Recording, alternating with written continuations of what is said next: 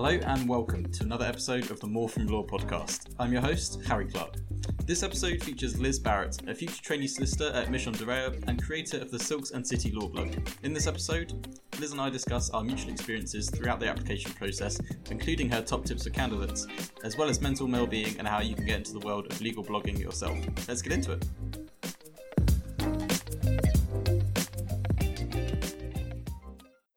Hi Liz, thanks so much for coming on the show. Hi Harry, thank you for having me. No, it's a pleasure to have you here, and great to have a fellow legal blogger as well, which I'm sure we will get into in due course. So, no, thanks for coming on. I really appreciate it, and hopefully it's going to be a both topical and useful conversation as well. What with the coronavirus going on and us talking about mental health and well-being. But before we get to that, a nice little icebreaker question that I like to do is to ask you about your reasons for wanting to join the profession in the first place and your sort of background to date. So, for people who haven't heard of yourself or the Silks and City blog, what was your kind of reason for joining law, and how have you got to where you are now? So this is it's a difficult question to answer in a neat way, but I will try. So I came to law a little bit later than the average bod. So I was very, very unwell from the age of about 12. And again, this isn't something I've really talked about at all. I think I've mentioned it on my blog once and in a previous podcast. But that meant I didn't go through the usual GCSEs, A levels application process at the usual and conventional time. And really, that experience has shaped what I've wanted to do with my life. Now I have one, happily, and you know, but before I was unwell, I never thought about being a lawyer. I never really thought about going into the law in any way, shape, or form. I was much more interested in other things, but I think that experience exposed me to a lot of different kinds of people. I saw firsthand the difficulties that people have in being able to stand up for themselves, being heard, being represented. Obviously, it was in a medical setting, in a hospital environment. But both for myself and for other patients that I saw, it became really, really central to how I want to live my life. To be able to, and I come back to this phrase so much, give the voiceless a voice. And for me, the best way that I felt I could give the voiceless a voice was going into law and becoming a lawyer.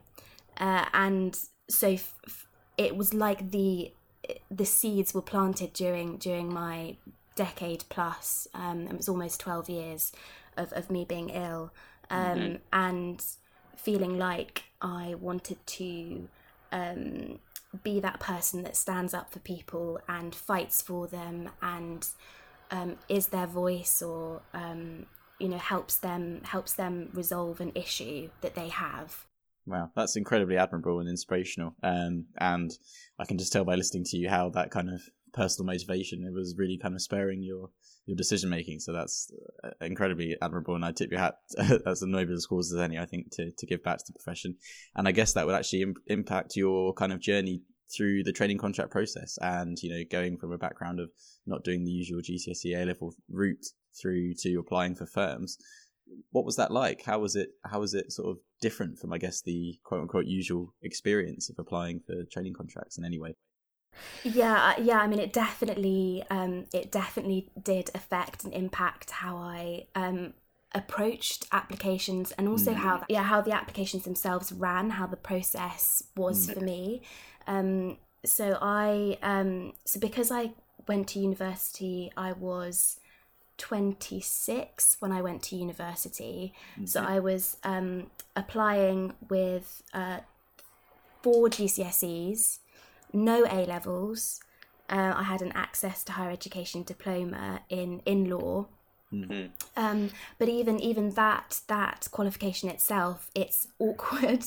There isn't a box on a lot of standard applications to tick that says you have an access to higher education diploma. So I think the process itself doesn't lend itself to, as you say, quote unquote, unusual applicants. So I think there was a big learning process for me, having not been through a recruitment process like that ever before, in figuring out how do I present myself, what is appropriate to disclose, to not disclose. You know, I want to be myself and have integrity and be congruent and own that experience, but also I don't really want to be defined by that other life that I luckily left behind and managed to get better. But it definitely impacted my my focus in a really good way. I think I was much more focused, much more able to deal with bumps in the road. So in that sense, I've been able to reframe it in a positive way. No, absolutely. And I'm guessing at times it must have been quite difficult to, I mean, I think a lot of applicants struggle with imposter syndrome, but, you know, like you said, when you can't even find the checkbox to put your, you know, certifications and your qualifications into, I'm guessing that's only going to compound the effect. So how did you kind of go through that process of, you know, keeping your self-confidence high and, you know, overcoming those rejections, which I'm sure everyone goes through? You know, what was your kind of process for that? Imposter syndrome or self-confidence, it's a massive issue, for lawyers especially. I mean, the more people I speak to, the more you realise it's a common problem. You're not unusual in experiencing that, and I think that's really valuable to know firstly. But yeah, I think I've spoken about this before. I call it like the computer says no issue. Okay.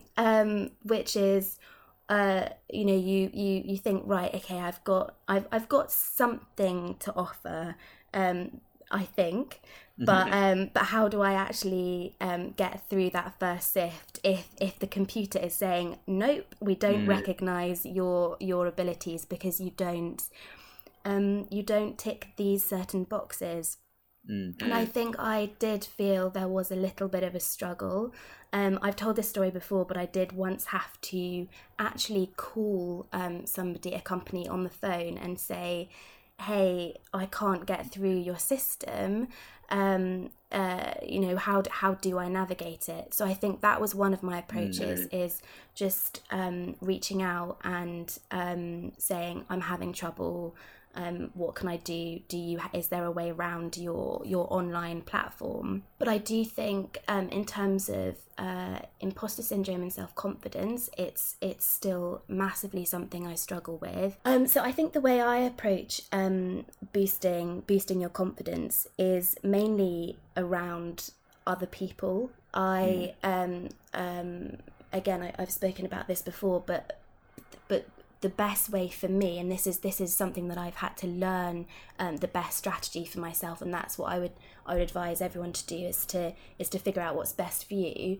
Is thinking, right, what would I say to a friend of mine who's in this position if they're feeling really down, or they think, oh, how on earth is this happening to me? Why have I got this scholarship, this award? Why have I got through the next stage of this process? I don't understand.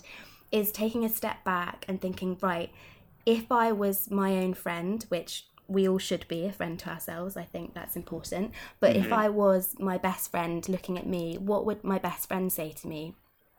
I think that's, for me, the best reality check that you can give yourself. It doesn't overinflate your ego. It gives you a little bit of a boost, and that's how I approach things. Is right, what would I say to my friend if they were in this position? But that doesn't always solve the issue, and I think a lot of the time we look like we're doing really well, we're coping really well, and you have to sometimes just act as if.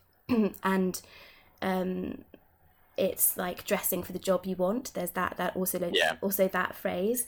Sometimes, unfortunately, we have things going on in our personal lives, we have things going on in our professional lives.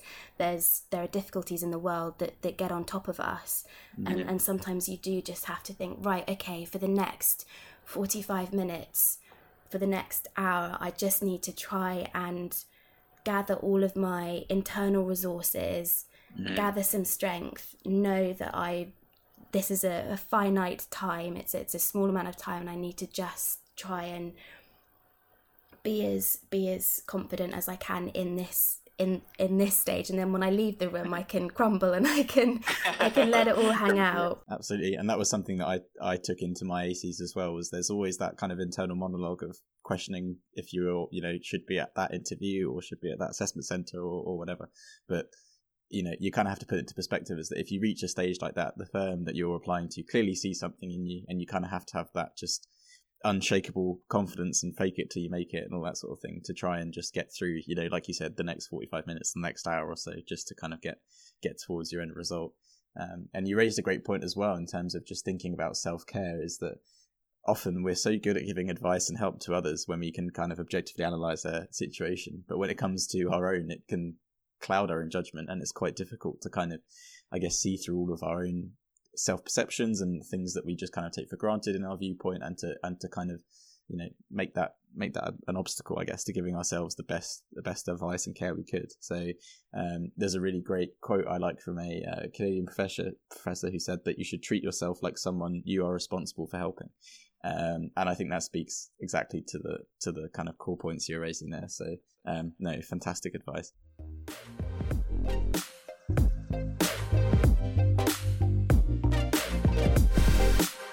This episode of the More From Law podcast is sponsored by The Legist. Looking to find your next role or find the right employee? The Legist full-service online platform can help. By using smart technology to keep the recruitment process as simple and transparent as it can be, you can filter opportunities not just by location and role, but by practice area, PQE level, employee benefits, and many other factors. If you're looking to hire, accompany job listings with pre-interview questions, categorize them effectively, and have a live listing in minutes. You can advertise all your legal vacancies with The Legist at www.thelegist.co.uk, also offering free job listings for legal intern, volunteer, and training contract positions.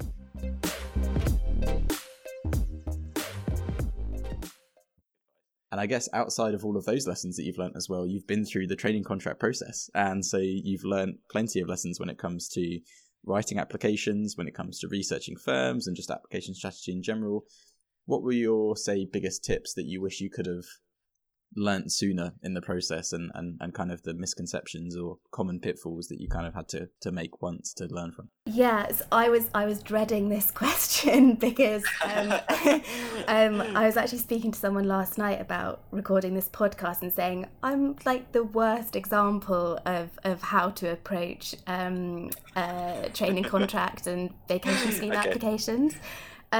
So I always say, don't do what I did, do what I say or write. So mine was a little bit of an odd experience in that my applications got worse. Rather than better. Well, I would assume because I didn't get the last two that I did, but I got the first two that I did. But in that process, I absolutely, definitely, massive takeaways and things I wish I had probably done differently, and that would have made things a little bit easier. So the first,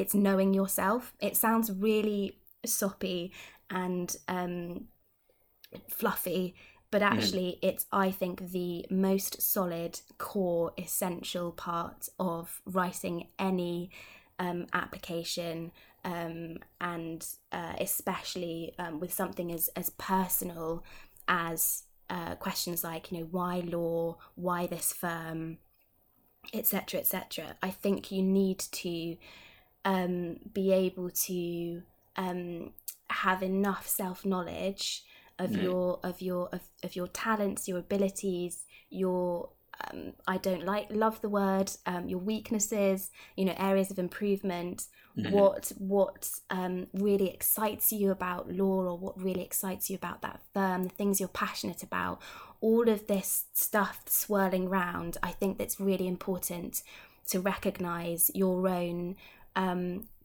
individual assets that you then effectively, what you're doing is you are selling yourself. You are marketing yourself as a potential future lawyer at their firm, and the amount of money that firms invest in the recruitment process, in the training process, is massive. So you need to be able to pick out parts of yourself that are going to be valued, and that a firm will value. So I think that's the first thing, is being able to think, right, what do I have to offer? What are those unique parts of myself, the experiences that I've had that don't necessarily need to be legal experience. In fact, sometimes it's quite nice for a recruiter to see somebody has done something a little bit different or a little bit innovative. So I think that first of all is really important, having that awareness of yourself and knowledge of yourself. And secondly, also being able to speak to other people about the applications. So running your applications past someone you trust, and someone who knows you. I didn't do that enough, and I think that's again something that I think a lot of people now are getting much more comfortable with. I get so many messages from people, saying, can you help with this? And that's brilliant. I think having another set of eyes, or another couple of sets of eyes over something, can really help elevate and weed out and tease out different parts of the application. So I think those are my top two tips. But my third would be applying to firms you actually want to work for. Yeah, no, it's an important point. It massively. I mean, I think I did a blog post and mentioned this and that, and said, well, it's a really obvious one, but actually it so many people I think do get panicked and think, oh, I need to hit this magic number of 5 applications or 10 applications, or it's all about the quantity of applications that you send out. In my experience, and this is only my experience, which, as I said, is not a great example. Pinch of salt. Exactly. Thanks. I know I sent 4 applications. Only actually 2 of them were firms that I genuinely could, hand on heart, say, yeah, I've had experience and exposure to you. More than just Googling your website and looking on Chambers, and speaking. It's I've had direct contact with you as a firm and as individuals, and also I can see myself working there. And those were the 2 that I progressed all the way. In fact, all the way to training contract offers. So I do think there is a lot to be said for really engaging with the firms that you're considering, really being able to visualize yourself in those firms, and have a passion and a joy for it, because as lawyers we're at work a lot. It's a long process to get there as well. If you don't feel really engaged and passionate about the firm that you're going to end up working for and training with, I think it can come across. And as I said, firms invest a huge amount of money in you and in their future trainees. Yeah, absolutely. And that's a perfect example of some of the advice I try to give when students approach me, is that, your level of understanding as to why you're applying to that firm and recognizing that it's a two-way process will inform everything else that you do from that point onward. It will, help you with your application because you can genuinely put across your reasons for wanting to join that firm. You can demonstrate that level of interest as an interview.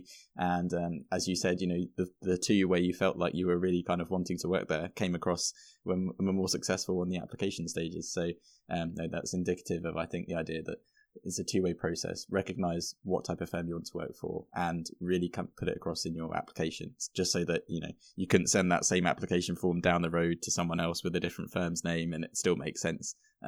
Yeah, that's absolutely some great advice there.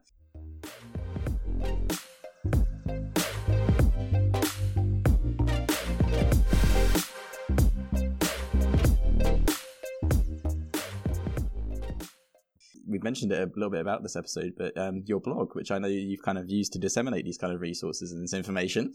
No, it's great to have a fellow legal blogger, as I'm sure that's how I kind of got started on all this mentoring and podcasting stuff. But, for you, what was the kind of inspiration, I guess, for wanting to start a blog and to, I guess, give out information and resources and help and advice and your own personal thoughts to the rest of the profession? Yes. I've actually never been asked why I started a blog, so I'm trying to think of a good way to describe it without sounding really pompous. Okay. So I actually, so it's not my first blog. I have a secret other blog. All right.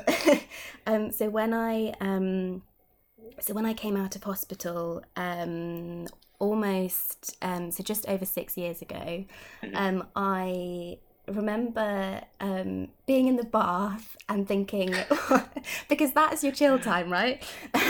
Being in the bath and thinking, right, I've had, over a decade where, well, to put it mildly, it's not been a great time. And there have been, awful things that have happened. I've, not thought I was going to come out the other side of this. And I've had to, I've had exposure and experience of some really not great stuff. But I've come out the other side, and with the help of so many people, and had to relearn everything from, feeding myself to figuring out who I am. And I remember thinking, right, I've had this negative experience. How can I turn this into something positive? And for me, writing has always been something I've really enjoyed ever since I was tiny. And I thought, well, why don't I just start a blog about trying to give people hope and trying to give people shortcuts to getting better. So I started a blog, an anonymous blog on the kind of the health and long-term conditions and hospitalization and how to, walk and talk and all of that stuff. And that became so much part of my own recovery from that illness. It's fascinating, and I can tell that when you talk about, your kind of decision to try and overcome that adversity and share that message with others, that it resonates with your blog as well, and that you've given so many great tips with well-being and mental health generally, and kind of going through those processes on your blog. And one of the great phrases I like that you've used and you wrote a post on was being fit for law, and I think that speaks so well to students who are going through exams and the stress, whether it's junior lawyers who are going through the qualification process or all the way through to partnership level. Law's a stressful profession. And especially with something like, the coronavirus outbreak going on right now, which means that, everything is being disrupted, not just at the workplace, but also in your personal life. It's trying to kind of balance all those things and overcome it. So big question, but how do lawyers kind of deal with all this? And what's your general kind of, I guess, tips for being fit for law, especially now? Yeah, I think for me, what I've noticed with how I've approached my blog and also how I approach interactions with people who want advice is yes, there's like all the practical, here's how you write an application, here is how you conduct yourself in an interview, blah blah blah. But actually the things that people struggle with the most actually are it is your health, it is your well-being, it's your mental state. That I think, especially now, especially with coronavirus and all of the uncertainty, that's going to become so much more important.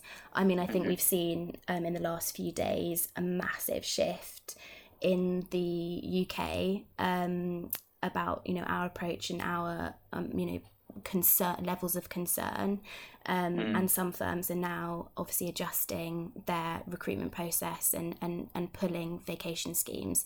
So I mean we, the two of us, are in very privileged, very lucky positions, and I think we can often forget that. I